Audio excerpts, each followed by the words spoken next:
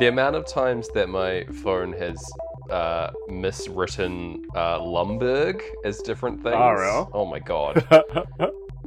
It was so desperate to turn it into a Lamborghini, like Bill Lamborghini. every time, which is a great name, by the way. Yeah. Bill Lamborghini. I don't trust him as a man, but No. that's a great name. He'd be like the worst rapper in the rap crew. Yeah. He would. He would. Yeah. People be like, this song's great, even with a Bill Lamborghini verse on it. Yeah, he hangs out to like the fourth verse. If your song has a fourth verse, he's there, you know? Ah. That's the only time he's allowed to get on the mic. Yeah. Often some songs fade out like weirdly in the middle of the third chorus, and you're like, Yeah. oh, that's so they had to cut out the Bill Lamborghini verse. Yeah, he was just getting started and he's fading out. Yeah. Yeah. He just hangs out at the studio, and when he hears a verse, like a song getting a little longer, he's like, ooh, time for Bill? Time for Bill. He has keys to every studio. Oh no. That's a secret. Keys Yeah. to every studio and every Lamborghini. Yeah. Yeah. Oh, Wow. Shout outs to you, I Bill. trust him. Yeah. Yeah. Why? You shouldn't. Hello, hello, hello, and welcome to Sync Floyd, the podcast where we watch every movie ever made to see if it syncs up to Pink Floyd's 1973 magnum opus, The Dark Side of the Moon. My name is Gareth Blackler, and I'm your senior synergy analyst around these parts. And if you just follow me through these cubicles here, you're going to meet your supervisor in your syncs. It's James Barron. Hi, James Barron, Sync Supervisor here at the office of Sync Floyd. How's it going? We're ready to talk about the office dynamics of our podcast, Gareth. Yeah. Yeah. And also the movie Office Space. Yeah. Yeah. This is Office Space's performance review. It's been, it's been a film for about 21 years, 22 years. Yeah. It's been doing, we're very happy with its work, but we do need to, see how it's syncing up with Pink Floyd's album. Yeah, man. I feel like a lot of our podcast is reviewing how well films hold up now. Yeah. Like, Because they decided to stop holding up. yeah. And this film is no exception, really. But we'll get Yeah. into it as we break down the film. But yeah, have you seen Office Space? Have you seen it before today, or? I saw it when I worked in my very first office. Oh wow! And it was very good to suddenly realize oh, this stuff is happening to everyone. Yeah. Yeah, I think I watched it, this is so specific, but I watched it just before daylight savings started, meaning suddenly it was lighter and a weird sleepy energy around the office. Yeah. And it was really, it felt like I was the character in Office Space. I just had this greater peace on me and kind of could see everything for how it was. Yeah, man. And it was very nice. And then I got used to daylight savings and that ended. Oh well. It's nice for a time though. I like that good Yeah. energy to daylight savings. Whenever that hits me, I'm just like a groggy mess. That's no Yeah. good. I take it very poorly. So I'm glad that it's positive for you. Oh No, man. it's a weird one. I find this, we're in, April now. Yeah. I think it's May when you hear this, but this daylight savings is the tough one because it's dark. It's, you need to go to bed earlier. You kind of realize you're in your office for most of the daylight. Yeah. Yeah, the daylight has not been saved, if you ask me. No, we're not using it for fucking anything, that's for sure. We are Yeah. we are slaving away in offices. That's the real truth of the matter, Yeah. Yeah. I chose this film Oh. because I've just started a new job and I'm in an office again, and it just reminded me. It all came flooding back to me, Oh, wow. all the officey stuff.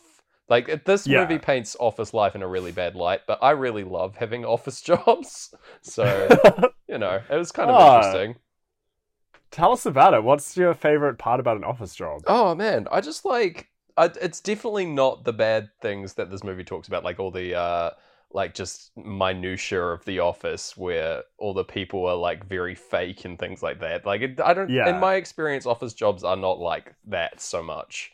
I just I don't know. It's going in and doing doing a job and like hanging out with a bunch of people. You get to talk to people, and you're not like required to like, I don't know. You're not required to like have a spiel or like a uniform. Really, you can just wear like kind of whatever. Yeah, I think it's like one of the cushier jobs out there, but like job varietals. But it does come with its fair share of downsides, as we'll see when in the movie. But I personally like office jobs. So I will say, of the jobs I've had, and I'm worried I'm going to accidentally complain about a job I've had and ruin my future career on mic. But like, of the ones I've had, the ones where there's been more kind of office, like bureaucracy and like meetings about strategies and like catchphrases and stuff, those jobs have been, you know, very secure, very like positive. Like you feel you feel safer, you feel like less stressed. And I think in that regard, the weird office cult we've all decided on is quite nice. Yeah, true. It totally is a cult, isn't it? Like, it's so weird. Like all this stuff has just been put together in such a way that everyone needs to manage everything and account for everything, and therefore basically any kind of operation, any kind of function of being a human, there's an office behind how that runs. Like, whoa, you know, like it's pretty wild to think about that, but that is definitely the case. Yeah. Oh man, I did like I think it was an XKCD comic from years and years ago points out that like everything you see in the world probably had someone frustrated making it. So it's also good to know that everything you see in the world probably had a long like email chain, a weird micromanagery boss, and all this stuff behind it. In a way that's reassuring about modern society that's the case. We've reached this point of efficiency where we can employ so many people to do this exact thing, to like help life happen, kind of, you know? Yeah. There you go. Oh man. Very Let's see, we're loving offices apparently. I didn't know that about myself until I started. But like, this movie written well, like one of the rare kind of Hollywood, because Mike Judge has been the director, has been like a comedy kind of guy for years, but he also was a software engineer first. Oh, right. So he saw a lot of what office life was like, especially the kind of one he's writing about. So like, it was very, at the time, incredibly like, it was probably like how we now just have memes. We're like, oh yeah, life is easy to sum up in fun jokes. Yeah. For those people in the 90s, I assume, I sound so young, those people in the 90s were probably like, whoa, I'm not like alone in this world. I have like, a movie finds the things I find annoying. Yeah. That is definitely the catharsis of Office Space, in that it like takes all of the things that people hate about jobs, or like not just office jobs, but like also like front of house kind of service industry kind of things, and like puts them all on display, and like kind of destroys that, or like says like this movie is saying, yeah man, that sucks, like it's fine to like not enjoy those parts of your life, or you know, it sort of relishes in that, which is cool, and like focuses on enjoying like the small parts of life, like outside of your job, you know, like, and that's the lesson here. You know? For sure. If we're moralizing again on the pod, you know, but it's like, find the thing that makes you happy in life. Yeah. Well, this is like, it's wild that this is the message of this film, and it's the message we accidentally found in Ferris Bueller. Yeah. Which is both like, you don't have to be, you know, classically successful to be happy. You should just be happy in your work. Which is very upsetting, because that was in Latin our high school's motto. Really? Oh, man. Yeah, and opere felicitas meant be happy in your work. Man, I completely forgot that. Dang. Yeah. Isn't that worrying, though, that it's taken us, 12 years to actually learn that? We've finally figured it out. They shouldn't have put it in Latin. That was the real problem. Yeah. They didn't teach us Latin at school. Like, how are we going to figure that one out? Yeah. What? I'm not going to pay attention in assembly. That's like... That is just not going to happen, you know? So when they're talking about all this stuff and the three-legged stool and all the moralizing that they do. It's amazing that anyone listens to us since we do so much moralizing, but Yeah. like in high school I'm not going to be paying attention to that. No way.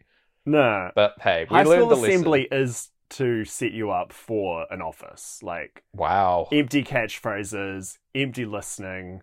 Like, it's perfect for it. It's definitely setting you up for like board meetings, I think. Like or just meetings in general, I think. Yeah. That you get everyone is there and they have to talk about a certain level of information, and there are definitely going to be people that don't want to be there. Yeah. That's just how it is, you know? Like sometimes you just need to get people in a room and talk to them and explain something rather than sending out a mass email, you know? Yeah. But yeah, so it goes. So it goes.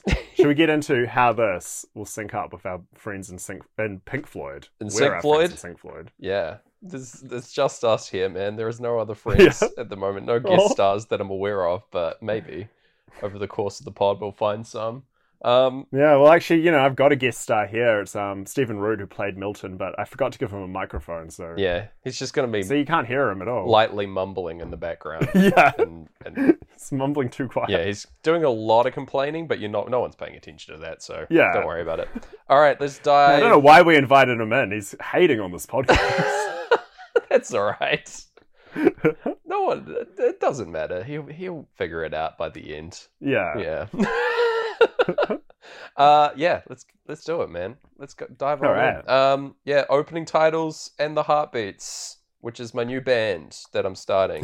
That's awesome. Yeah. And this week I decided to change things up a little bit just for me, in that instead of doing a regular watch, I did everything normal, so don't freak out, but okay. I decided to blast the Floyd into my into my ear holes. I cranked it this week. It was just real loud.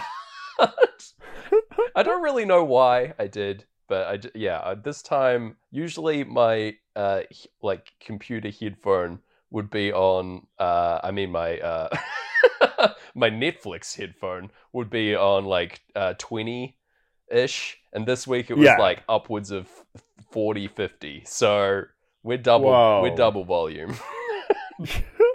The Floyd boys are loud and personal in my head. They are right next to me. So there you go. I'm fascinated in the difference it's going to make. Okay. It's so strange. It's very strange, but probably not a huge amount of difference. But I just wanted to see how it felt. Yeah. To just be front row for Dark Side of the Moon. Yeah. So movie starts with bumper to bumper traffic. Another thing that people complain about constantly, it's setting the tone for a relatable protagonist in shit situations, with our boy Peter here. I feel like it's suiting Breathe kind of well. I don't know why. It's just I would enjoy listening to Breathe while commuting to work if I didn't do this show, but it's definitely the bumper to bumper break stop is very much, it's in time with the old Speak to Me kind of rhythm. Yeah. And so you feel like the way he feels when he switches a lane when the Breathe guitars kick in. Yeah, definitely. Yeah. Real nice. The only way it would sync better is if it did then immediately stop playing Breathe and started over again every couple seconds. That would be very useful. But sadly, no, the album has places to be. But yeah, it's like Murphy's Law is kind of applying to our character here, and that he's switching lanes between, and then the lane that he just left starts free flowing of traffic, Oh, it's a bleak outlook. And there's a old man walking on by with his walker outpacing the cars. It's very good. We also see Michael and Smear on their way to work as well. Michael is just rapping his ass off in his car, which is massively relatable to me. Yeah. It's very good. A lot of good rap music in this. Yeah, classic absolutely. rap tunes. Yeah. As the soundtrack to this movie that we are not going to be hearing, but Yeah. Yeah. And it uses it, I think, like, I don't know how many films were doing this in the 90s, but, like, the idea of contrasting, like, banal office life with, like, 90s hip-hop as well, which was very, like, about authenticity and, like, living, like, on the street and finding the best in it. And then to show it with these mundane, like, broken office guys. Like, really new. A little problematic. But the film also addresses it immediately by having Michael see a guy, an African-American guy selling flowers and lock his windows. Lock his doors. Just showing, like, the hypocrisy of that, like... Yeah, and exactly. that he loves this music, but, like, doesn't want to mess with any of the real stuff that it's talking about, you know? Yeah. Yeah. There you go. Much like popular culture does indeed. Oh, shit. Get roasted. Yeah. Real life people of the world. Man, real life, get out of here. Get out of here. Let's talk about films. Yeah. Whoa. Yeah, but they're rocking up to their jobs at Innotech, which is like a generic Enron-esque office place where people work. There's even like a giant abstract art piece out the front. It's just like random geometric shapes like mashed together, which is just so like typical office stuff. They love those kind of things. Yeah, I really wish we saw more of the like corporate logo and letterhead and stuff like that, because that stuff fascinates me.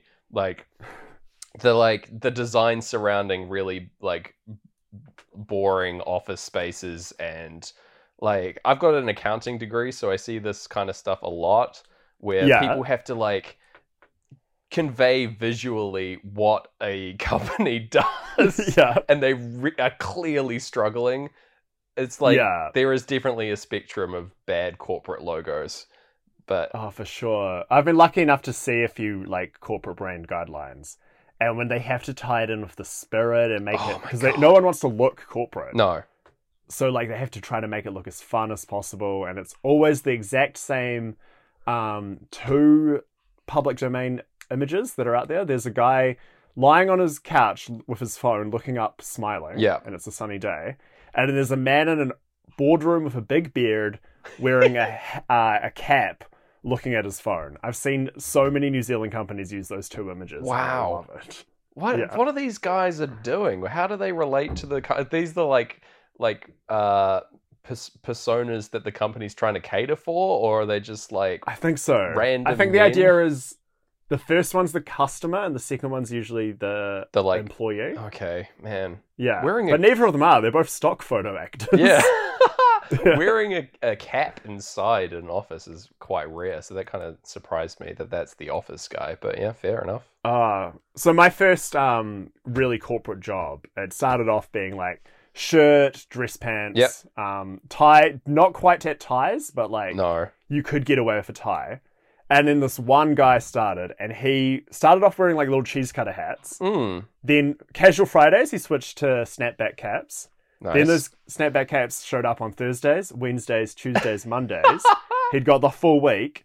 By the end of like a couple months, everyone was just wearing t-shirts and snapbacks, and like, man, he did it. He did it with power and confidence. What a genius! Amazing. This guy would do well in the film of Office Space, I feel. Like, that's really impressive. My goodness. Yeah. That rules. I love that, like, slow progression. Man, maybe I'll try that at my job. Probably not, but I'll give it a go. So another thing that happens here at the start is that he gets, like, a little electric shock from touching the door handle as he like the first like fuck you of his job, other than the commute, obviously. But I just love that that's like a little detail here. That is so the stuff I take personally. Like if my swipe card at a job doesn't work, I'm like, you did this. This is a place of crime. How dare you do this to me? It's like a personal affront by the building against you. That's amazing. Oh, absolutely. Yeah. Oh, man. I don't think I have been... I'm not subject to many electric shocks, and that I probably don't drive anywhere, but, like, I think that's why people get electric shocks. That's my theory. That you're, like, not grounded as you're driving, right? And then the first metal that you touch, you get, like, zapped. Yeah, I don't I know. never thought about that. That's amazing. Do you wear a lot of fluffy sweaters? Not commonly. I'm a Yeah, those also generate a lot of electricity. I'm a big heavy jacket guy, so You are. yeah, That's good. that's my move. But Yeah. I'm not a sweater guy. Maybe I'll get into being a sweater man now that I have an office job. We are allowed to wear sweaters, so there you Oh, go. yeah. Yeah.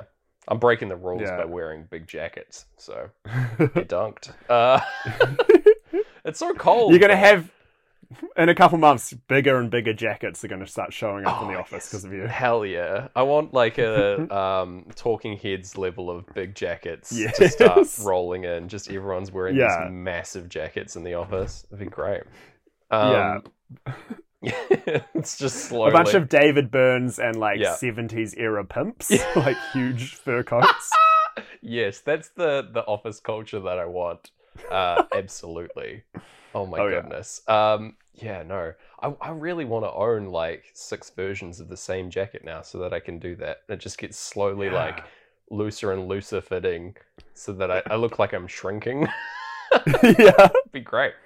That's a sweet yes. prank for like just me.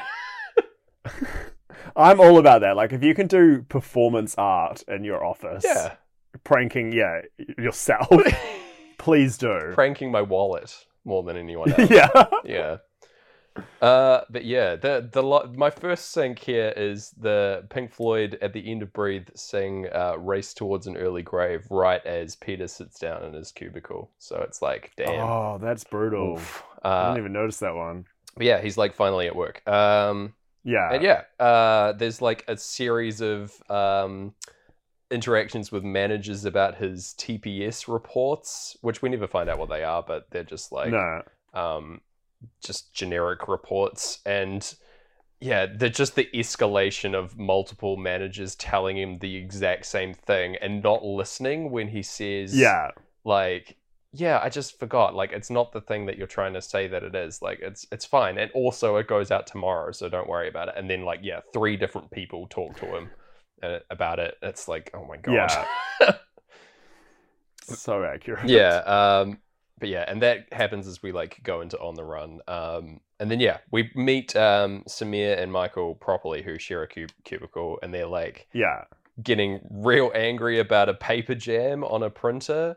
Have you ever experienced troubles with printers, Gareth, in your jobs? I've been given, I think twice now, different jobs, I've been given the role of person who looks after the printer. Yeah, same. And it's savage. Like, the ways printers can figure out how to get jammed is like, Yeah, man. if we could weaponize that, would be going to the moon and destroying it. Like, it's amazing when you pull out a piece of paper after like your arm has been coated in ink and like turn into a tentacle trying to reach it. Yeah.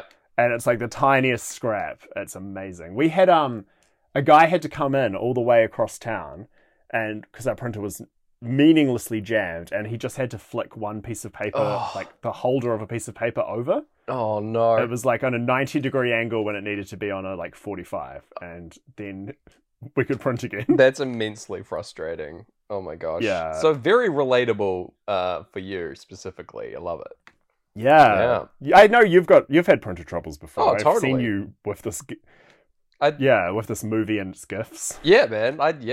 Definitely. Over the course of my life, I've been the printer guy as well, and the person that people come to when the printer is jammed, and I'm like, come on, guys, it's really not hard. Like, Yeah. learn the machine. But yeah, I've definitely been that guy. So yeah, this movie is one of my favorites. I think just because of that, like, just the relatability of the printer scene that we'll get to. Like, it's a good time. Yeah. But yeah, we'll get. I will say, if you're young, everyone wants you to fix their IT issues. Oh my god, yeah, And if you're in any way seem arty, people will think you can fix their printer. definitely, yes. That and like do like pull images out of thin air for free is another thing Yeah. that I get asked Yeah. for all the time. But yeah, oh man. But yeah, we also get the crash sound and the clocks going off in this sequence. They really don't sync with anything that I could spot. Your thoughts? No. Um, So Samir does say it's early while the clocks are going off. okay. Which That's pretty I don't good. know. It's like the Pink Floyd are like, well, it's not that early. You're Yeah. you're out of time. Maybe he wasn't expecting it, all the clocks Yeah. going off, and he's just commenting on that. He's like, "Oh, that's early. All right, okay. Yeah. We've barely But started." at this the point, it's deep into the clocks, so Yeah. it feels like, yeah. Okay, well then, Yeah. But yeah, they go over to Apologies. Tchotchkes, which is like this kitschy, like hard rock cafe kind of place. Yeah, like a TGI Fridays. I Yeah, think. yeah, that equivalent, where you can get various foods, and the people dressed, the uniforms there are really kitschy and terrible. They've got to wear like striped shirts and suspenders covered in badges. Yeah. Which we'll later find out is a requirement, which is Yeah. genius. Like the writing in this for that reason is so indicative of like the hypocrisy in this kind of service industry job, right? Like they want people to express themselves, and therefore have written it into their contract that they have to express themselves, and if they with a like minimum level, it's insane. Like it's very good. But yeah, they go get some food, and Michael talks about developing a virus that he will deploy if they don't start getting treated better at the office, which will come up later. Yeah. And Peter's obsessed with the Tchotchke's waitress here, played by Jennifer Aniston. Shout outs to you. Yeah. Great. From the hit TV show, Yeah. Ferris Bueller. That's right. Yeah, I'm pretty sure. I can't think of any other show she's been in, but No. She was in that movie Where the Millers. Yeah, doesn't With, she make? with her dear friend. Her friend was in it, Jason Sudeikis. Yeah, one of her close Yeah. friends. Yeah, Yeah, she's known for her friends. I But yeah, other than the Ferris Bueller, short-lived Ferris Bueller spin-off TV show, yeah. can't really think of much she's been in. No, she make like a cameo appearance in what is it? The movie with the show with Courtney Cox. Cougar Town. Yeah, she makes. Yeah, one of the biggest Courtney Cox TV shows. Yeah, that's the Cougar one that I Town. know her from. Yeah. And they're pretty close friends, so it makes sense that they'd hang out on the show together. But yeah, anyway, here she is, and Yeah. she's great. And yeah, she's going to play a bigger role in the film. But Peter talks about going to a hypnotherapist because he hates his job. I think he's just like really dissatisfied, and he's going to go with his current girlfriend Anne, who doesn't really get a role in the film. She's just sort of this another nasty part of Peter's life in the background. Yeah. We see her once, and yeah, as they're going back, a guy Tom from the office runs over to tell them about a downsizing that's going to be happening at the company. That he's really worried about. So he thinks that like everyone's going to be fired, especially him. He's really worried for his job. Later on, we find out what his job is, and I too would be worried. But yeah. They have a chat in the cubicle, and wants to become famous for like a real cheap invention. He like really respects the person who made the pet rock, which I find really funny. And he has an invention, the jump to conclusions mat. Gareth, we're the Shark Tank judges. Yeah. Thoughts on the jump to conclusions mat? I mean, I love it. I think it's a great idea. I think I just don't in any way understand it. Yeah. The idea that it's different conclusions written on a mat and you jump to it. Yeah. Like, I'm here for the pun. Yeah, definitely. Yeah. Pun good, but execution bad. Much like this podcast, like name very good. Actual content. Yeah, a little middling. Yeah. Oh man. That's a big roast on myself. Damn. Definitely the kind of thing you'll describe to someone, in the office, and they'll be like, "Oh, okay. So why does that work?" But why? Yeah. Yeah, definitely. I've definitely experienced that. It's a fun time. Yeah, so this is the jump to conclusions mat of podcast. Absolutely, yes. Yeah. Yeah. I'm fine with that. I'm happy. Yeah. It works out for Tom, so, Heck yeah. But but yeah, oh yeah, they're just having some more chats about like being very dissatisfied with their jobs, and then they talk about what they do with $1 million, which is like they say that that's what they were asked by like careers advisors when they were in high school, Yeah. college kind of times, and it's supposed to indicate what kind of job you should go to in the future. And Peter says that he never had an answer for that question. I think that's really interesting. I don't think my Yeah. careers advisor ever asked me that question, but yeah. No, yeah. My career advisor, I think I didn't communicate what I wanted to do well enough, and I think they misunderstood and thought I wanted to be an architect. So I went to the open day of the architecture school, and like me being 17 Yeah. and having no idea what the hell is going on in life, I just was like, instead of speaking up and saying, no, I should go to the design school, I just went, and it was like the one that was 40 minutes out of town. Oh my God. And yeah, so strange. Wow. Yeah. That's great. Yeah. My careers advisor, I remember, like, I wanted to do something completely different to what I want to do now. But, I was like, it was very easy for me in that I had a really clear-cut answer for them about what I wanted to do. And because they have to talk to, like, 100 different people, and honestly don't care what a like high schooler wants to do with their life, but that's their job. Yeah. Like, they're just like, oh, thank God, you know exactly what you want to do. Leave this office space and go be free, my child. You know, that's what it felt like anyway. God, imagine going into, like, there would be so many kids these days going to the career advisors and just pitching their podcast ideas. Oh, definitely, yeah. I'm amazed that I didn't do that. Like, yeah. This is very new thing, podcasting. Coming out. I'm gonna get in on the ground floor, okay, teach. Yeah. That's what I'm gonna do. Yeah, I'll show you. Yeah. Yeah, I always... And by ground floor, I do mean in 2020. Yeah, definitely. Yeah. I always thought it would be interesting to tell a careers advisor that you wanted to become a careers advisor and to see what would happen. But yeah, I never had the courage. They just get up out of their chair and you sit down and you suddenly age and become them. It's like a vivarium situation where you just take over. Like, yeah. Oh God, that's awful. It's just like, I'm free. I'm free. You get sucked out of a genie's lamp and then you're attached into it. Like, yeah. Oh God. They finally age backwards to being 16 again, and they're like, oh yes, I hope the curse is lifted. Yeah. Oh no. I hope Huey Lewis and the News are still popular. Spoilers, they are. Oh, oh yeah. Oh yeah. Love them. That Back to the Future intro still rips, all right? Listen. Yeah. But yeah, what happens now? Peter,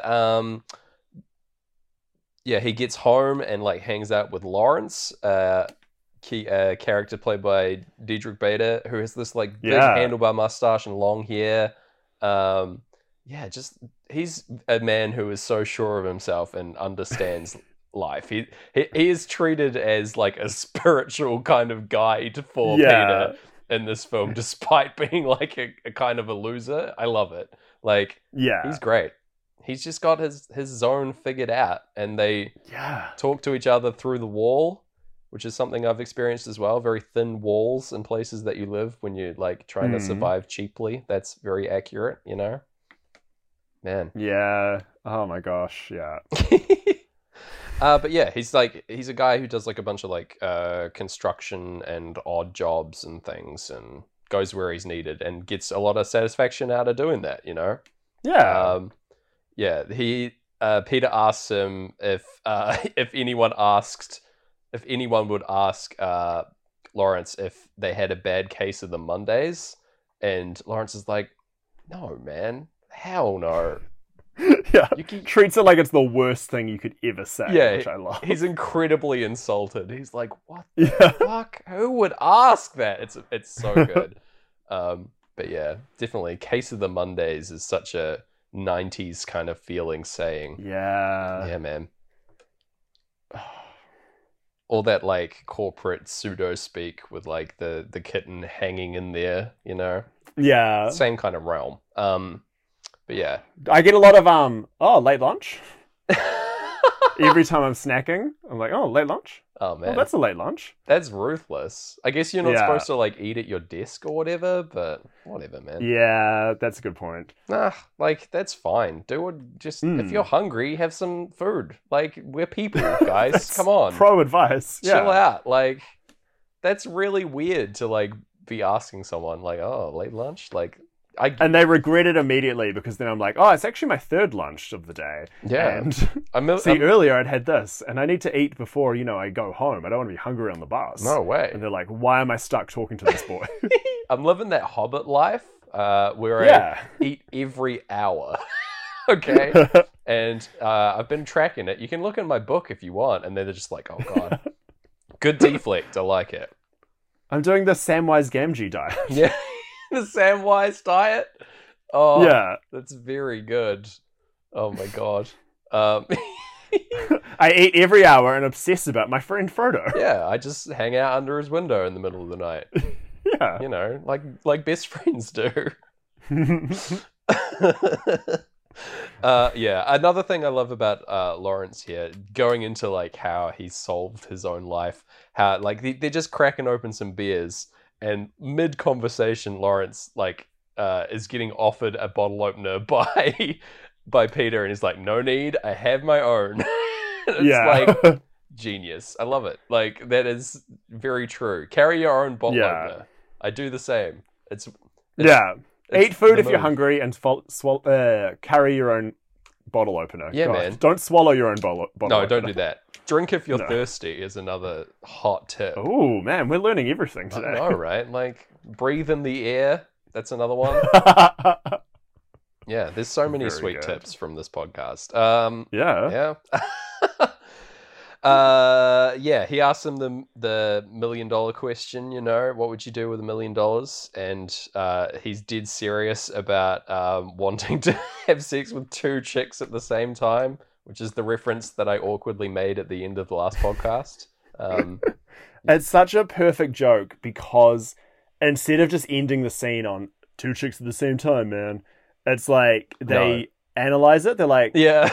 wait, you think you need $1 million for that? It's like, yeah, No, I mean, they're like, not every person loves money, but the kind of people who would have sex with him at the same time would probably love money. Yeah, right? Like, he's got it figured out. Like, that's his fully serious answer. And that, like, Peter laughs. He's like, oh, yeah. And then Lawrence is just, like, stone cold serious. Yeah. It's very good.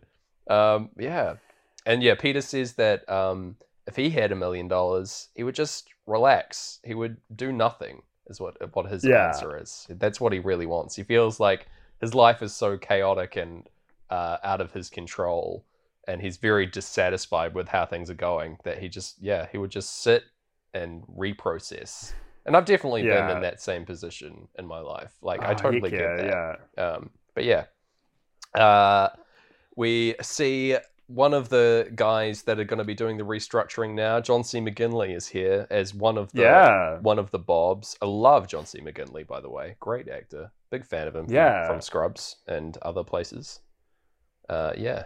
I listened to, when we were going to do our Point Break episode, just so I could have something to listen to while doing the dishes, I listened to a podcast where he talked about how much he loves Bruce Springsteen. Nice. Very good. He's just like, he sounded a lot like Lawrence, to be honest. Wow. Like, just at peace with the world. Yeah, I mean, I feel like most people that are really into Bruce Springsteen are the, like, Lawrence archetype. Like, yeah, that makes sense. They've got things figured out, but they are truly living the American dream. When Bruce Springsteen's your favorite artist, like, that makes a lot of sense to me, Yeah. Yeah. No shade on I get Bruce. that. No, I love a bit of Bruce. Yeah, man. Good times. I have this beautiful memory of listening to the Bruce Springsteen greatest hits and walking around Sydney, Australia. Oh, nice. That's a good sunshiny time. Very good. Yeah. Nice. Can't even tell you why I was doing that. Just enjoying I was life. like, this is my chance to get into Bruce Springsteen, is I've got to do all this walking today. Yeah, there you go. You're exploring Sydney, having a time, listening to some Brucey B. Yeah. On the pod. Get him on the pod. And I believe, Bruce, you available? He's doing his own pod with Barack Obama, but Yeah. What about us? I mean, he's in the pod game now. Like, Exactly. He knows what's up. We could get him on, I reckon. Yeah. With enough persistent phone calls, and if we Samwise it up outside his window, like... Yeah, for sure. Yeah, we could do that. I mean, you know he's got opinions on Pink Floyd in some way. Oh, definitely. Probably met at least one of them. Yeah, yes, probably at least one. Yeah. Oh my gosh. But yes, John C. McGinley is here, and they're talking about the restructuring that's about to happen, and the soften the blow with a Hawaiian shirt day. Yeah. Is happening over the office, where you get to wear a Hawaiian shirt and jeans in the office. What a great fun time for everyone. Yeah. But yeah, Milton is here. He's prattling on. I don't think we've talked about Milton yet, but he's this like... No. Oh my gosh. Yeah, he's this like... He's a character like ripped straight out of Dilbert, I think. Like, he's Yeah, Mike Judge had a cartoon about him. Yeah. Like, initially, and then when he was putting together a table read, he asked Stephen Root to do the voice, just like as a placeholder, because I think Stephen Root's on King of the Hill as well. Oh, right, yeah. Yeah, but then he just nailed it, and it's a very, like, un-Stephen Root kind of character, but I love him so much. Yeah, he crushes this. He's a very fun character. But yeah, like, very... oppressed in the office, but it's just too quiet and mumbly to get anything solved. But yeah, I really like the joke that he's just talking down the phone and obsessed about all the different problems that he has, and we pan over and he's just talking to Peter on the other end. When they're like cubicles away from each other. It's really funny. Peter's trying to like hide from Lumbergh, his nasty boss, who we also haven't talked about. Holy cow, no. Yeah. The two, like, most iconic characters in this film. From Office Space. We got too caught up in our tangents, I think, but that's all right. Bill Lumbergh. That can't be us. Yeah. Who, us? No. No. He drives a Porsche. He's, like, a middle manager guy who everyone hates, and he abuses the shit out of his power. That's his whole deal. And yeah, Peter hates his guts. Trying to hide from him because he knows that Lumbergh's going to make him work on the weekend, which is exactly what happens. Peter's trying to like save all his work, and there's a agonizingly slow mid-90s computer trying to save it. We see the like progress bar slowly filling. It's very good. Yeah, this is when Money by Pink Floyd starts on like a ka-ching that doesn't line up with something finishing because it's taking too long to load. Yeah, sadly. No syncing here, but maybe it's when his last opportunity to escape from Lumbergh is that cha-ching. Yeah, true. Yeah, perhaps. That's when Lumbergh's having the idea to make him work on the weekend, and he's saying the ka-ching of like the couple cents it'll save the company. Exactly, yes. That's so accurate, damn. Got him. But yeah, he rolls over and is like, yeah, I'm going to ask you to work Saturday and start at 8. And also come in on Sunday too, as an added fuck you. It's amazing. Yeah. The worst. Yeah, from here we go to the hypnotherapist, and he's Peter is outlining that every day he's had since working here has been worse than the one before it, which is so bleak. And even the hypnotherapist is like, that's messed up, man. Like breaks his professional like standpoint just to say, damn. Which is very good. And yeah, so he starts hypnotizing him to take away his anxiety about his job. It all melts away. And as he's hypnotizing him, the hypnotist starts having heart palpitations and eventually has a heart attack before he can wake Peter out of his trance, out of his hypnotic state. So the joke is that he just has no capability to be anxious or care about his job anymore. Yeah. Because his hypnotherapist died before breaking him out of his trance. The movie sort of abandons this after a little while, but like when it's sort of served its purpose as a joke. But Yeah, that was my one that I remember the first time I watched it, because this was the idea that was the most exciting to me, and it still kind of is, the idea that Yeah. you're just in a trance of not caring. And classic the 90s is this film's imagine if you could care so little and do slack off so much and then achieve a huge amount from it. Yeah. It's the 90s dream. It is the 90s But yeah, dream. as you said, it kind of gets abandoned. Yeah. They give up on that plot line and they're like, actually, we've got this office situation. Let's do Enron again. It'll be funny. Yeah, so that we'll get there. But yeah, so Peter now has no caring for his job in any way, and just is way happier. He's got a big old smile on his face. He sleeps in till 3:30 the following day and gets a whole bunch of messages from Lumbergh. I really like when he's listening to the messages and they all start off the same way with Lumbergh going, be like, oh yeah, hi, it's me. And he just cycles through 3 or 4 of those. Yeah. It's very good. Yeah. There are apparently a couple extra scenes of Lumbergh, and the actor, Gary Cole, asked them to be taken out because he wanted Lumbergh to only reveal the same emotion throughout the whole film, which I love. Fantastic, yeah. He's always this slimy, not caring manager, you know. He's sort of he's similar to how Peter is post-hypnotism in a way, and that he just doesn't give a fuck about his job or any employee under him, but he's in a position where that doesn't matter. Yeah, it's interesting. But yeah, the Lumbergh, something else I really like about Lumbergh, he has this underbite kind of thing that Gary Cole's doing on purpose, jutting his jaw out. If you drew that, you'd look exactly like a Mike Judge cartoon, like Beavis and Butthead. Oh, nice. That's very good. That's some strong, he must have been a fan or something to have chosen that, made that choice. Yeah, that's definitely a choice on the actor's part, right? Yeah. Nice. Yeah, Lumbergh. Gary Cole, these days, you'll find he's grown up, and now he's Gary Coleman. Oh. I'm sorry. Is he anyway. Is that true? I'm sorry, it's not. It was a comedy lie. A comedy lie? Caught in a comedy lie. Yeah. Gareth Blacklist story. Oh, no. Lumbergh's other defining feature is that he drinks out of a massive coffee mug, much like I'm doing today. But yeah. Oh no, and I've made you work on Saturday. I'm sorry. Hey man, that's all right. It's all good. This isn't work. This podcast is play alone. I'm pretty sure. Yeah. But yeah.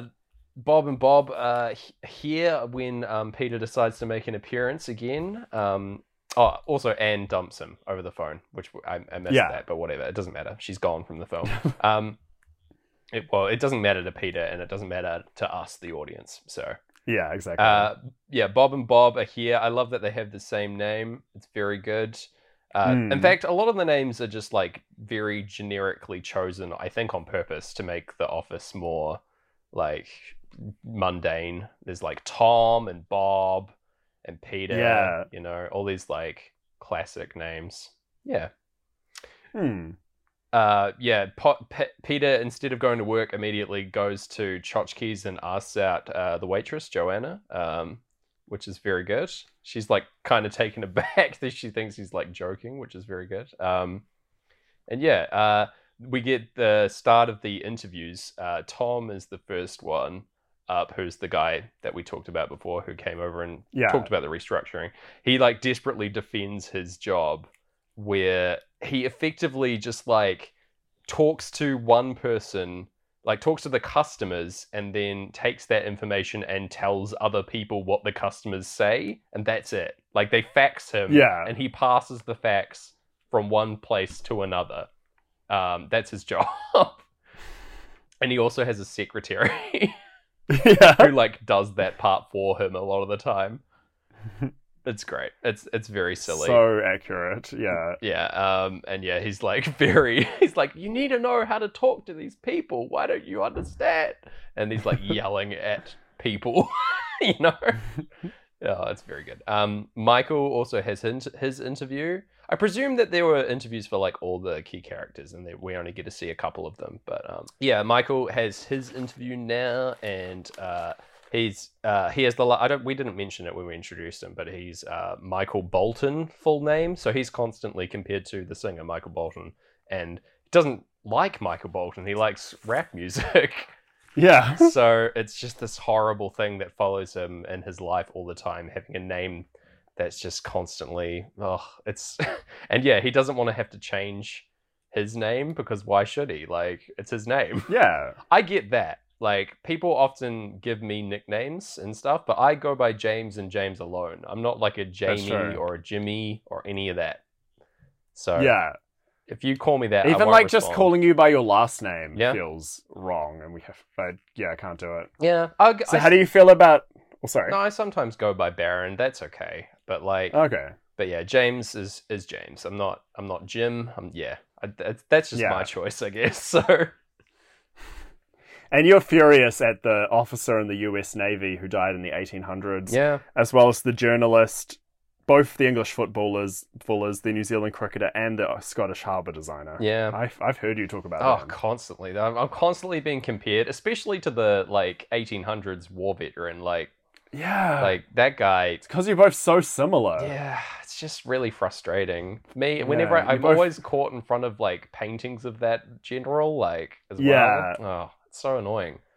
Yeah, you shouldn't have named your ship also the USS Essex and the USS President. I know. Honestly. My ships are so much smaller than his. Yeah.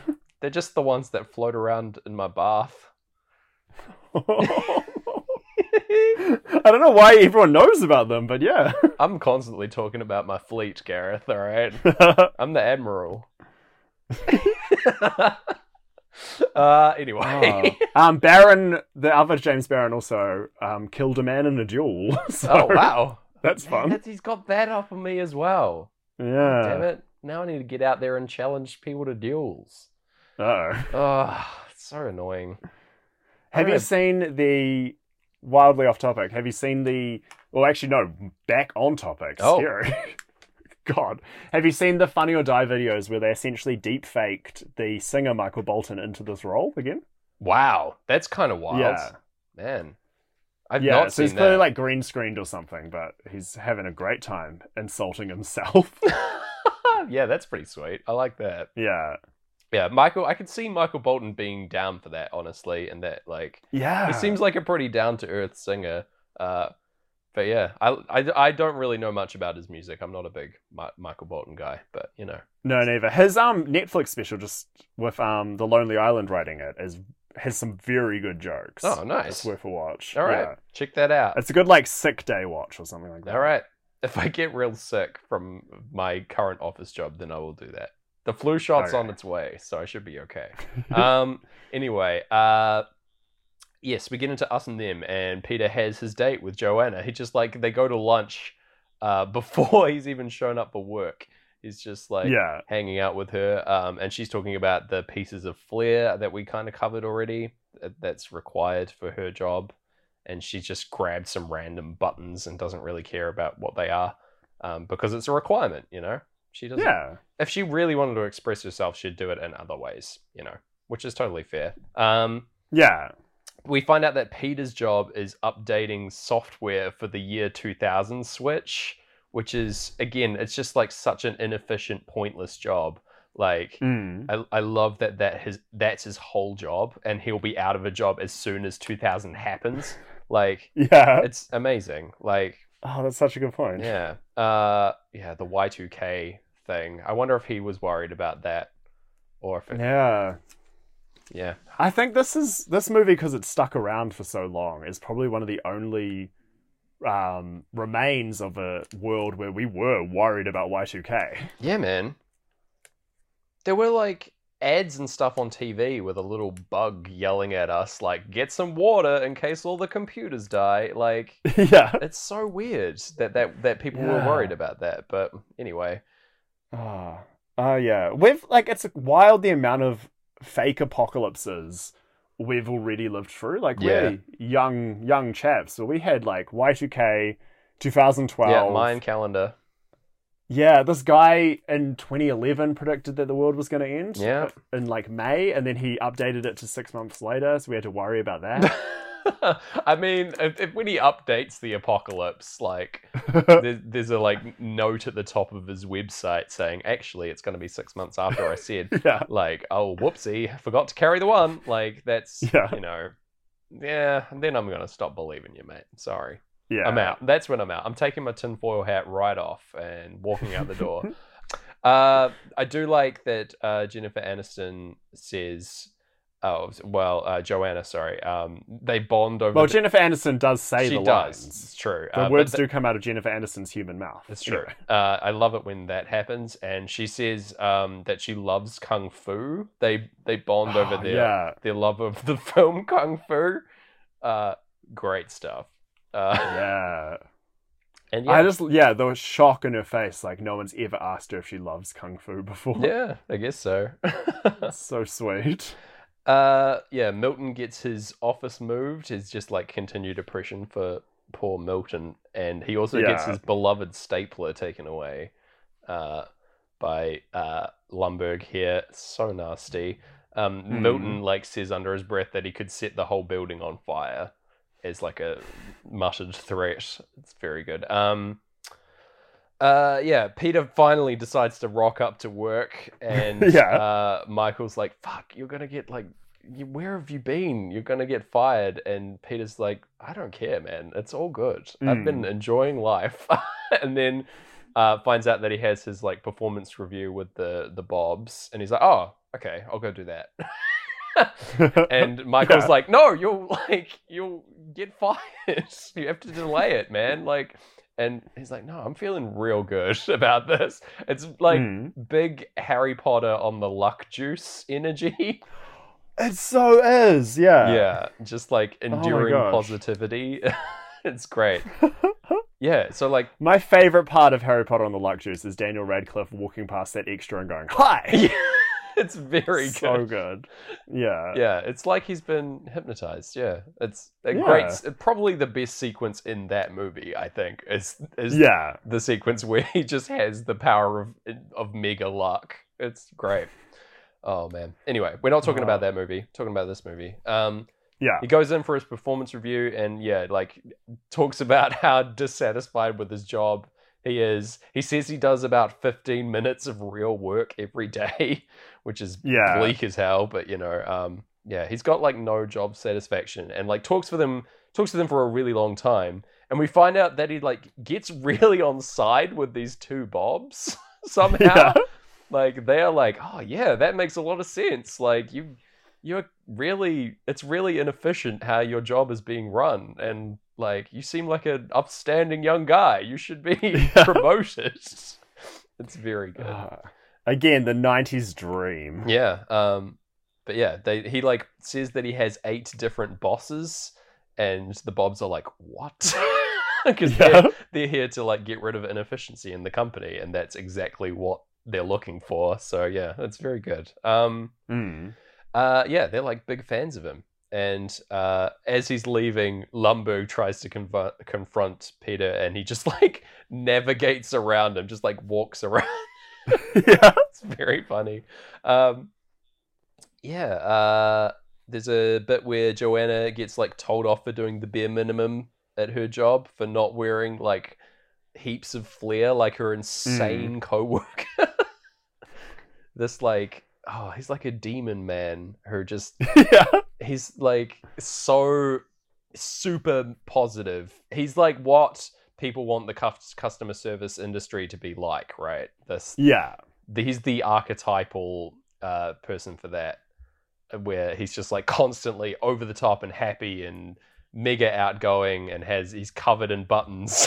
Like that's what they want apparently. But yeah, people aren't like that. So no. She's very strangely, I'd find, there's a scene. So he interrupts our heroes at the very beginning and like super cheerily, like, you want some coffee? Da da da da. Yeah. Hit television show Breaking Bad does the same scene in its final season. Whoa. Essentially, a very happy man at a family restaurant interrupts them and like checks in on them. Man, maybe that's a call out. to Office Space. Yeah. Well, there's a couple other things, like, we're going to see later. There's a scene that clearly inspired Breaking Bad where we see underneath a table, but they've made it glass in a cool montage, which is like one of Breaking Bad's favorite tricks. Yeah. The I'm sneaky... calling Breaking Bad Office Space spinoff. Office Space 2, Breaking Bad. Yeah, exactly. Just a different man. There you go. It's the direct sequel. Same universe, for sure. Definitely. Yeah. Same universe. There's we get the roundup with the managers with the Bobs, talking about all the different people. After the performance reviews, they very callously talk about Milton. Milton hasn't been employed by the company for 5 years, and no one told him, and through a glitch in the system, he's still been receiving paychecks. So it's like he's still employed, but so instead of telling him that he's fired, they fixed the glitch in the system, so he's just gonna stop getting paid, and eventually Milton will either become destitute or leave the company. They say that it'll work itself out naturally, which is awful. Yeah, that's brutal. It's so nasty. I'm pretty sure that stuff like this doesn't happen, but holy shit, that's awful. They get to talking about Peter, and they say that he's got upper management written all over him. They love him. He's a great guy. And Lumbergh is brings up the TPS reports, and John C. McGinley has to be held back because he's so angry. It's so good. As we get into Eclipse at the end of the album, it's sort of been flipped on Lumbergh here, and that they're analyzing him now because he's one of Peter's inefficient bosses. So now he's under the thumb. It's good. Yeah. And as over Eclipse and the between playthroughs of the album, we get a montage of Peter just enjoying his life now that he doesn't care about his job. He's steals Lumbergh's parking spot. He watches Kung Fu with Joanna. They go fishing with Lawrence. There's a really gross bit where he brings a fish into work and guts it. Yeah, I didn't love that. It's pretty gross. I'm pretty sure they did this for real, and it was incredibly smelly. Yeah, most definitely. No good. He throws the fish guts on the TPS reports. It's a fuck you. Yeah, it's pretty good.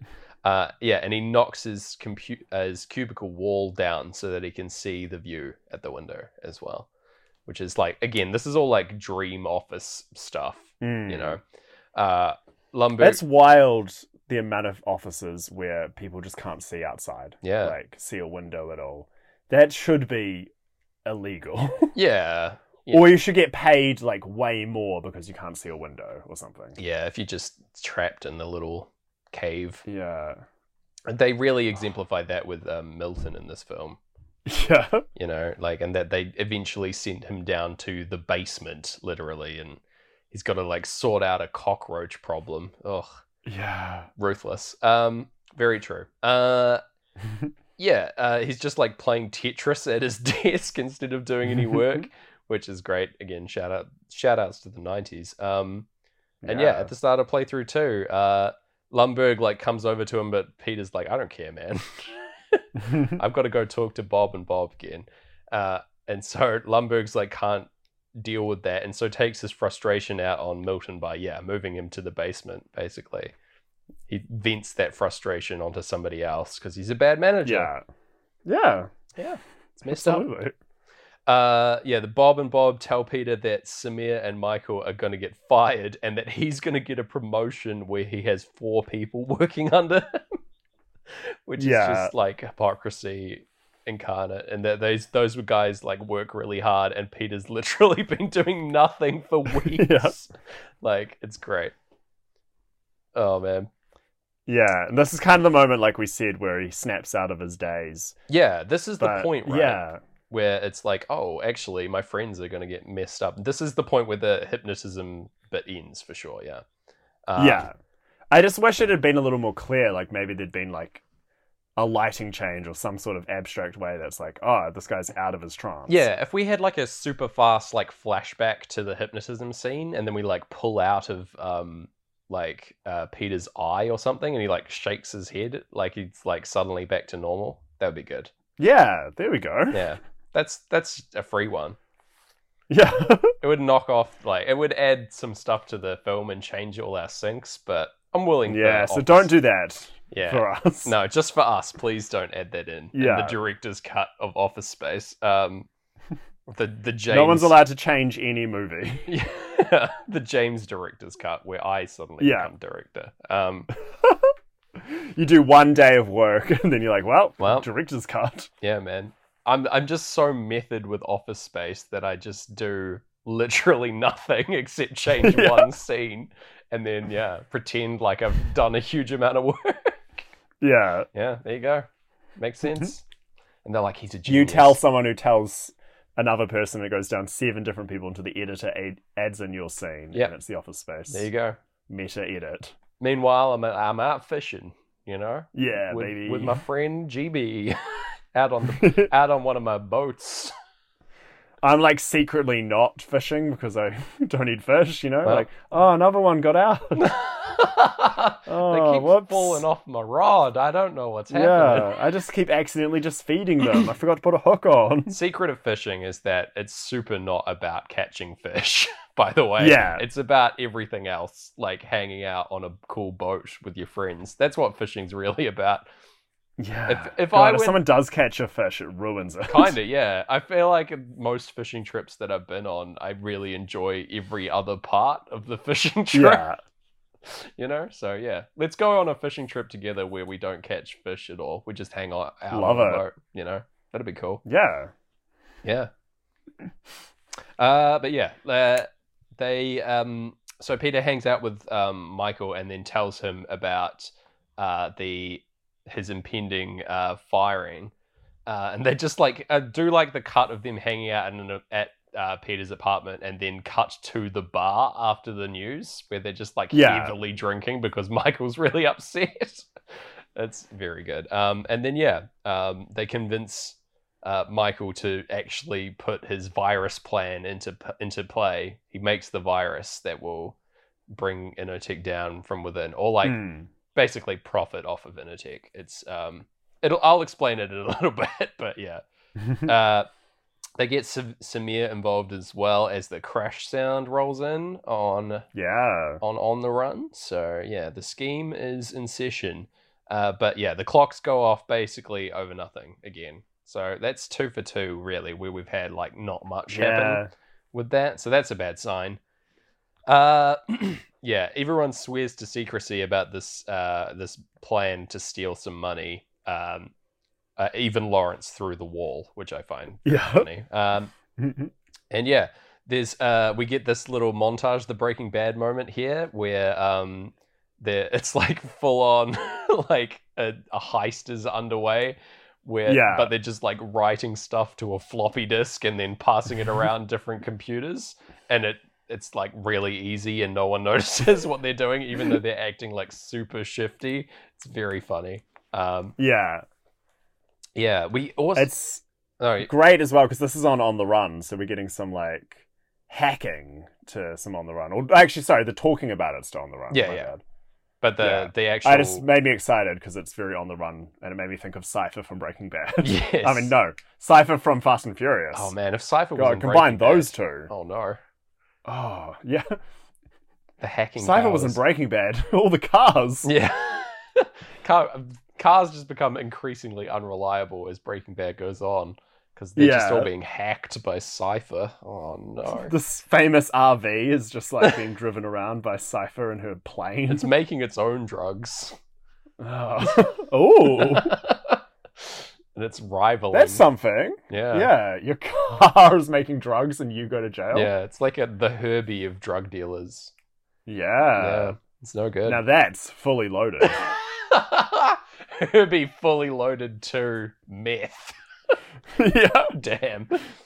Man, that's Even more fully loaded. I wasn't expecting Herbie's heel turn to come out of this podcast, No. but I'm here for it. So, that's great.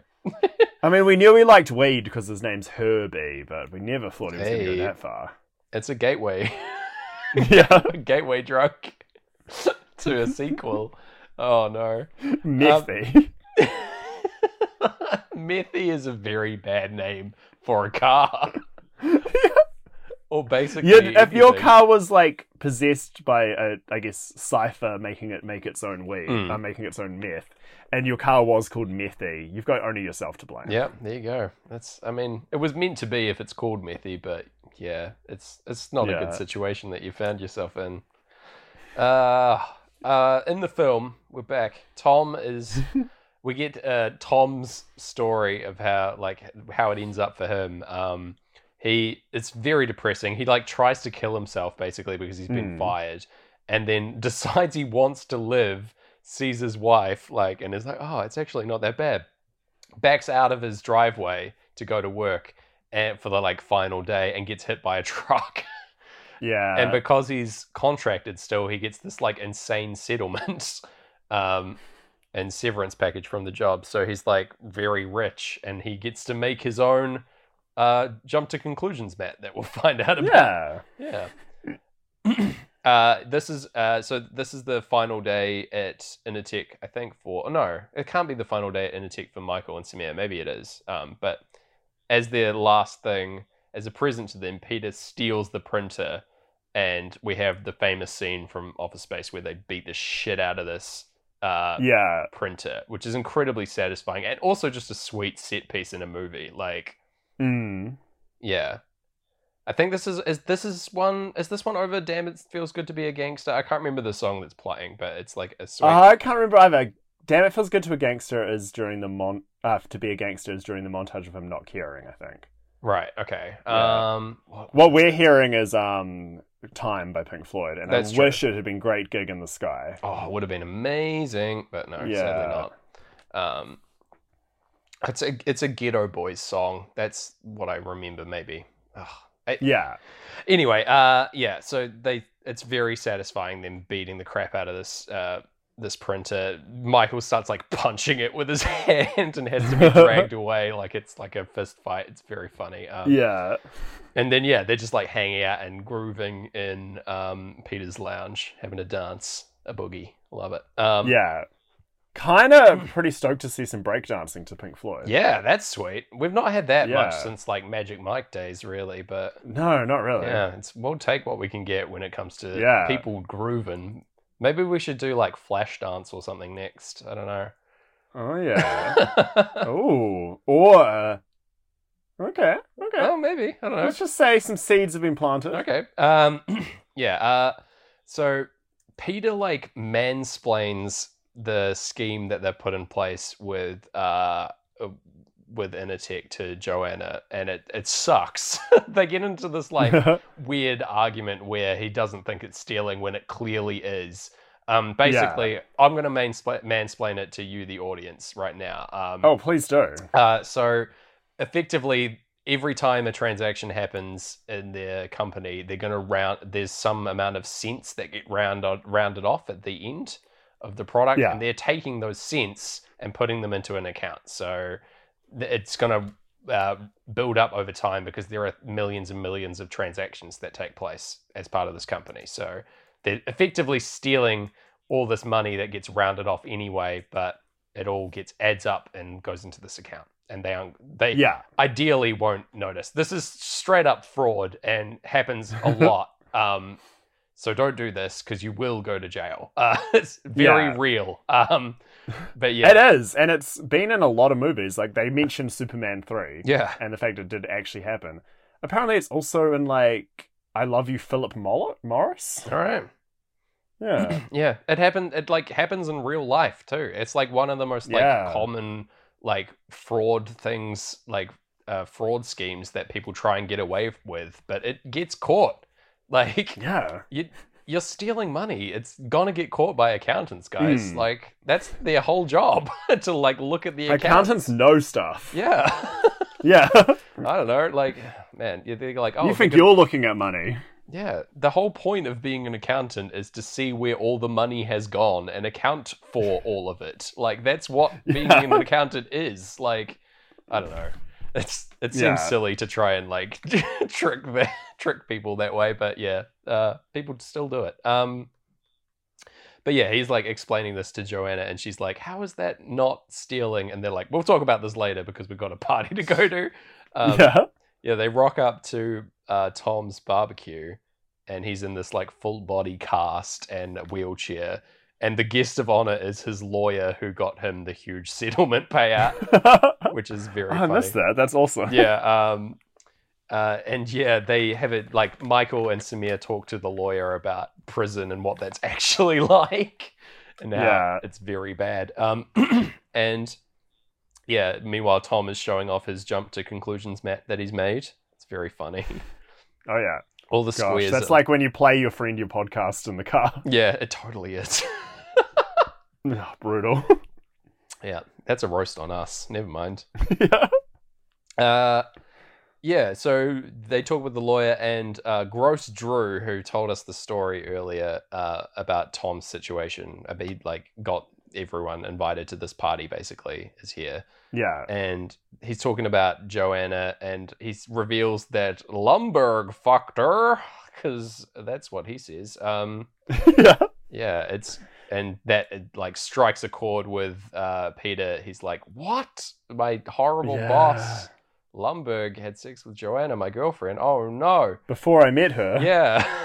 Apparently, that's like the worst possible crime to Peter, and he can't get over it. On the car ride home, they have this huge argument, and he just says his whole argument is like, "You had sex with Lumberg," and like she's like, "Yeah, I did." What of it? It's like, it doesn't matter to our relationship. And he's like, "I hate that guy." It's like, he can't get over it. And Joanna's like, "Fuck you. I'm done." Yeah. Fair enough. It's a real weird thing to obsess over, like, people's past relationships.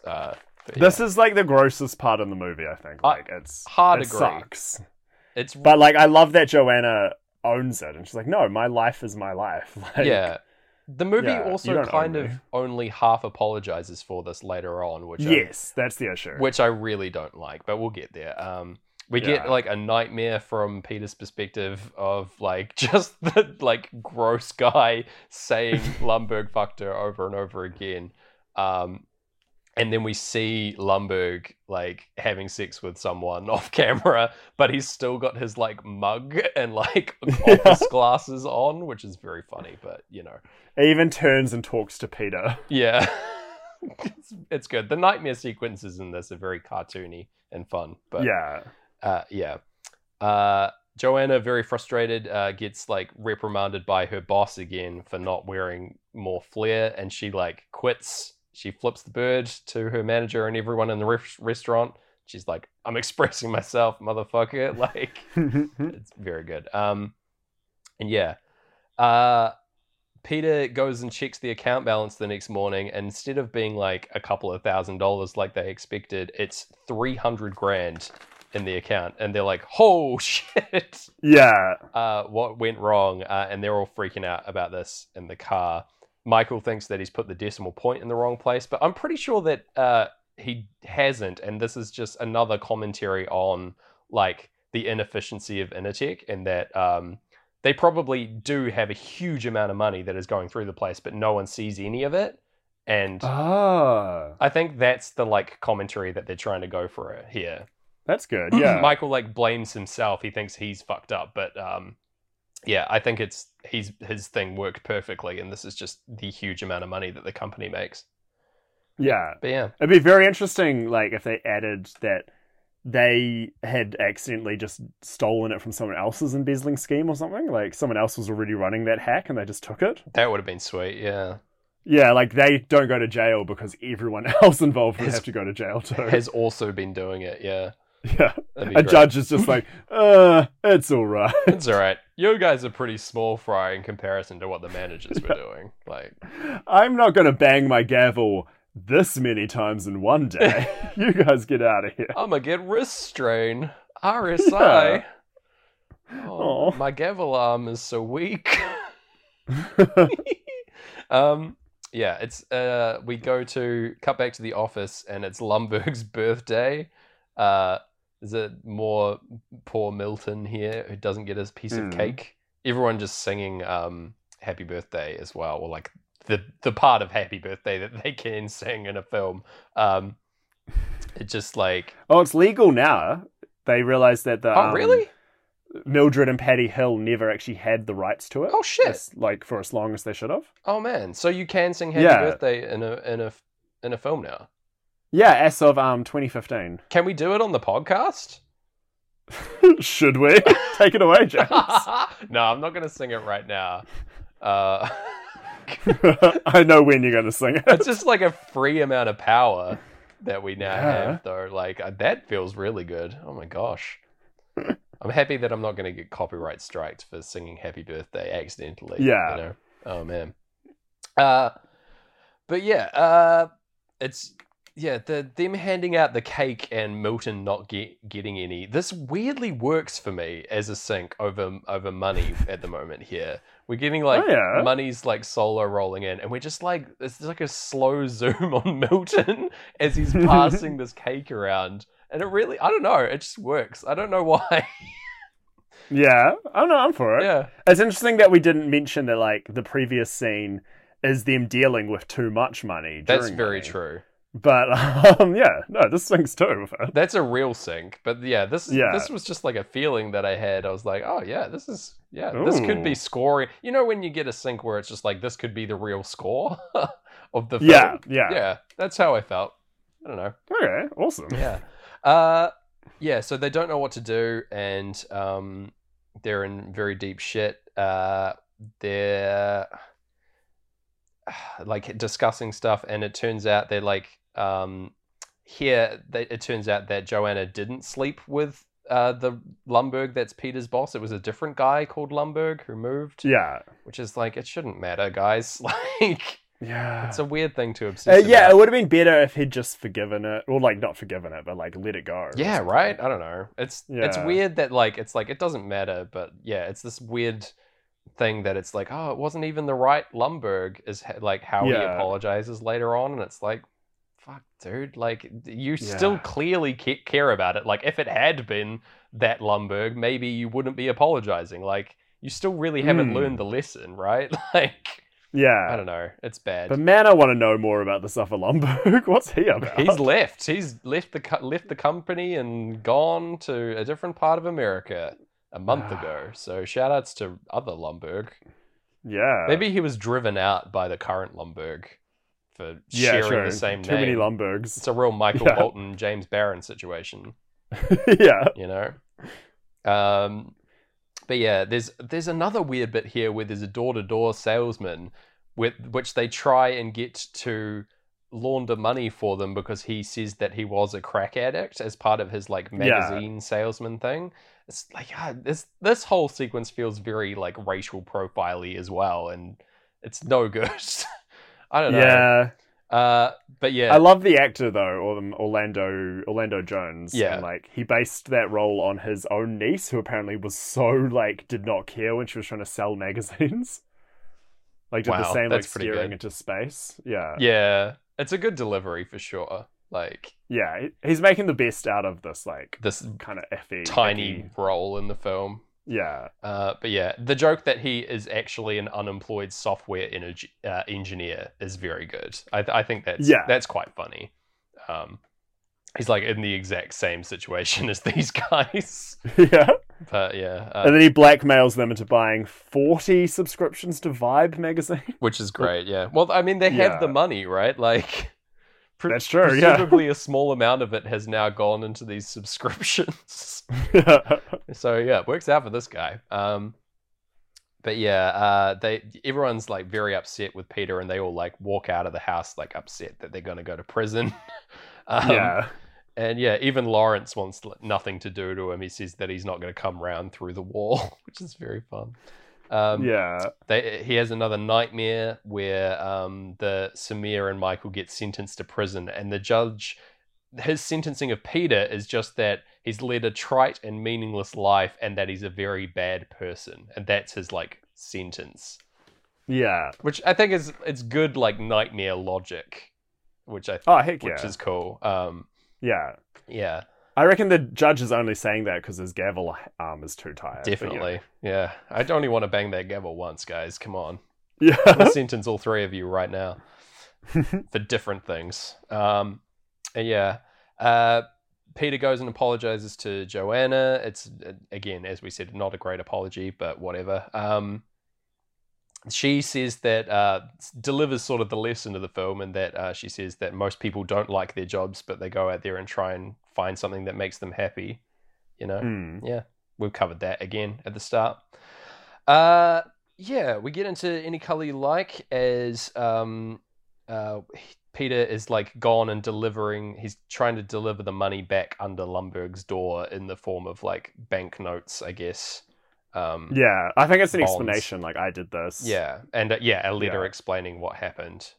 And he's ready to face the music. He puts it under the door and then immediately like tries and gets it back, like regrets it Yeah. because he's a shell of a person. And yeah, he tries to like grab it from under the door but can't. And so it's like, all right. The next morning, Milton is like gone to Lumbergh to complain about his situation. He's been sent to the basement and all this horrible stuff has happened to him. And he's like gets sent away by the secretary who like runs away. And then he like just was like, well, if I can't speak to him, I'm at least going to get my stapler back, and like goes into Lumbergh's office and steps on top of the money there. And yeah, we cut away from him. Peter the next morning like says goodbye to Lawrence. He's like, I guess I'm going away for a while. See ya, man.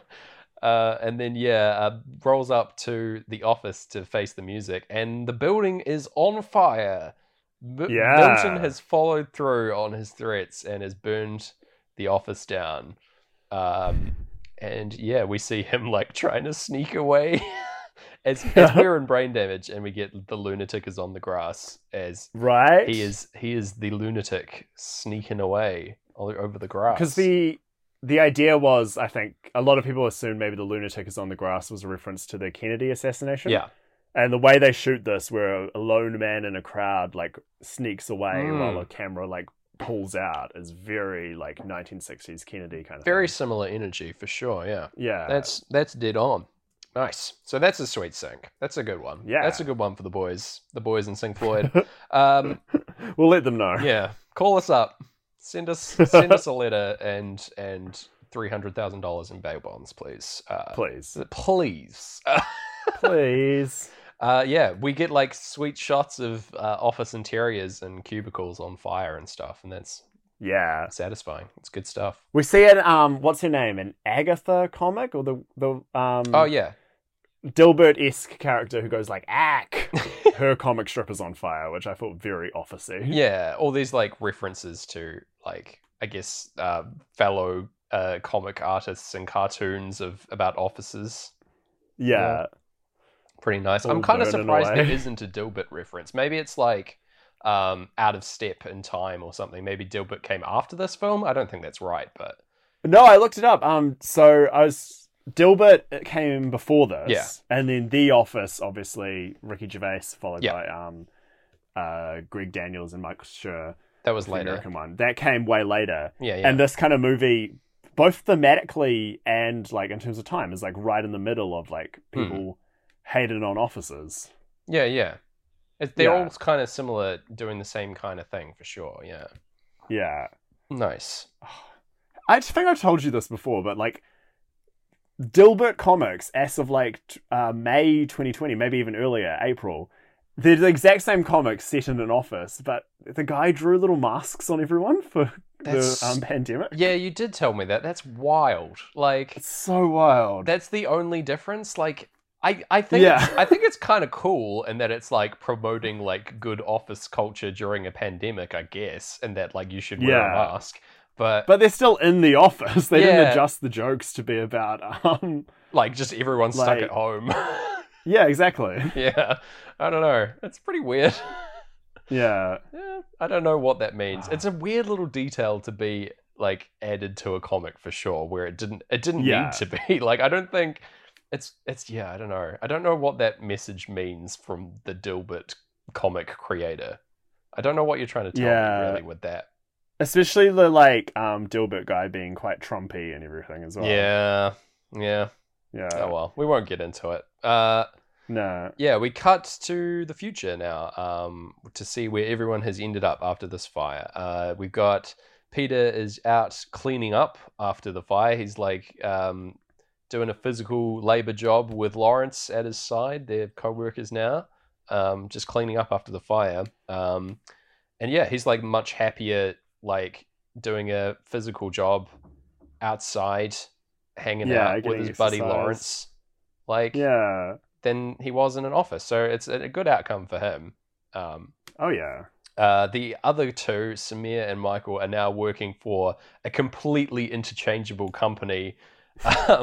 They're working for Innertrode, which is like basically the exact same job where they were before, but they're happy there where they like didn't get found out for fraud. Yeah, exactly. Yeah, they offer a job to Peter, and he's like, "Nah, I'm good, guys. Yeah, go have fun. I'll see you later." We also find out that he's still having a good relationship with Joanna, and they're having a chat with Lawrence, and he says "fucking A." Lawrence's catchphrase, "fucking A," which is something I say all the time, I think, because of the film, but yeah, there's a real beautiful delivery of like "fucking A, man." Yeah. Which is so fun to say when someone like actually like says something deep and you have no smart answer. Fucking A, yeah. Fucking A, man. There you go. Yeah, it's a good one. Yeah, add it to your vernacular. Yeah. That's another lesson. Yeah. But yeah, final shot of the film, we cut to the Bahamas, or a luxury resort somewhere on a desert island, and Milton is out here enjoying a Mai Tai because before he burned down the building, he stole all the money. He picked up the envelope that we saw. And so yeah, he's out here enjoying life. Well, he's not enjoying it in the slightest. No, he's complaining. He's still complaining. He's still doing his mumbly thing where everyone just ignores him being insufferable and like having a terrible time. And yeah, he's like threatens to like buy the hotel and bowl it down. And yeah. He's going to add like cyanide to the guacamole at one point. Yeah. It's very, very fun. We haven't really said it. Very fun having subtitles on for this movie. Yeah. Because Milton is saying a lot of lines, and when you can read them, it's really good. Yeah, a lot of funny stuff, but we just usually would be glossing over it as movie watchers because it's mostly inaudible. So yeah, pretty sweet that we get to enjoy it. But yeah, that's it. Yeah. We get into the credits over Eclipse. Yeah, very nice. So yeah, a tidy 2 playthrough movie. You gotta love it. Yeah. What did you think? How did it sink? What did I think and how did it sink? My main reference was in the way this synced, and it might have been because they're both, completely relatable everyday men dealing with the corporate realities of America. A lot of The Room in this. Oh yeah, very similar. Yeah. Actually, yeah. Yeah, you chuck a Pink Floyd on these films and they become very similar. Yeah, this is the film that we would see if we saw what his job was like, what Tommy in The Room's job was like, But it's just Tommy injected into that office environment where he just doesn't care as a character, He's been hypnotized. Yeah. That's pretty good. That actually makes a lot of sense. What we should do, let's remake it. It's Michael Bolton, the singer, deepfaked as Michael Bolton, the character. Tommy Wiseau as Tommy Peter. Wiseau, yeah. Gary Coleman as Lumberg instead of Gary Cole. All right. John C. McGinley can play both Bobs. Yes, 2 John C. McGinleys side by side. Yeah. We'll probably still get Jennifer Aniston back because I don't think she's got like any real like sitcom money. No, or something. She probably needs it. Probably struggling for money, so we could probably get her. Yeah. Sweet. Yeah, pretty good. We booked it in. There you go. Cast. But that doesn't solve our pressing situation. No, it doesn't. It solves, how does this sync? Solves some situation, but not the one that we need right now. Nah. I reckon a 6, and we slide it just slightly higher on the 6s than we gave The Room. Sweet. That makes sense to me, man. Yeah, 6. Fucking A. Fucking A. Oh. Yeah, lock it in. Lock it That's in. a 6 on the graph. What are we doing next week, Gareth? Well, as we took this like seed of Pink Floyd and we planted it into Office Space and we watched it grow into this beautiful tree. The seeds. A strange new branch did emerge from this tree, and I want to take a clipping of that and I want to nurture that branch. And that is, of course, Pink Floyd over breakdancing. So there's no option but for us to watch Breakin' 2 Electric Boogaloo. Whoa! 1984. All right. I've never heard Yeah. of this, but I'm very excited. What? Oh, that's amazing. I love it. All A right. man dances in a corner on the ceiling. Oh, hell yeah. Dancing on the Or ceiling? something like that. All right. Yeah. Yeah. All right. Lionel Richie. Yeah. Okay. I'm excited. wow. I'm excited. Okay. Yeah. All right. So we'll see you then for that. Yeah. It's going to be a good time. Any other And summing yeah. up that we have to do? Any plugs? No. I think Comedy Fest is well underway as you're hearing this. Hell yeah. So if you're in Auckland, Wellington, and I think the rest of New Zealand, go see as much as you can Yeah. because it's wild that we can do that. Go see some live comedy. It's like one of the few places in the world where you can. Yeah, It's exactly. pretty sweet. And like even if you're not in those main towns in New Zealand, like there's loads of cool comedians out there. Like Yeah. a crazy amount of the best comedians at the comedy gala that I went to last night all mentioned they were from Christchurch, or I knew they were from Christchurch. Yo. Like small towns breed them funny. Yeah, man. So yeah, get amongst. Get amongst. Fucking A. And if you want to get amongst learning more about Sync Floyd, you can follow us at Sync Floyd Pod on Twitter, Sync Floyd on Letterboxd, and email syncfloydpod@gmail.com. No one's done that one yet, but you know. I want to get an email. Send us an email. Yeah, I'd love an email. Yeah, man. Want it. Someone once emailed my improv group during our show because I mentioned we had an email address, and it was just a photo of us on stage. That's great. So funny. I love that. That's some Yeah. quality improv from the audience. Yeah. That's a yes and. I love it. It was literally, the subject line was, yeah, okay. Email us. And they're like, yeah. All right. Yeah, okay. Hell yeah. That's great stuff. So you go type those emails and CC your 8 bosses. And until then, I've been Gareth Blackwell. I've been James Barron. And we'll see you on the dark side of the moon. Happy birthday. No, I'm not going to do it. See ya. I'm not going to do it. I can't run the risk. Goodbye.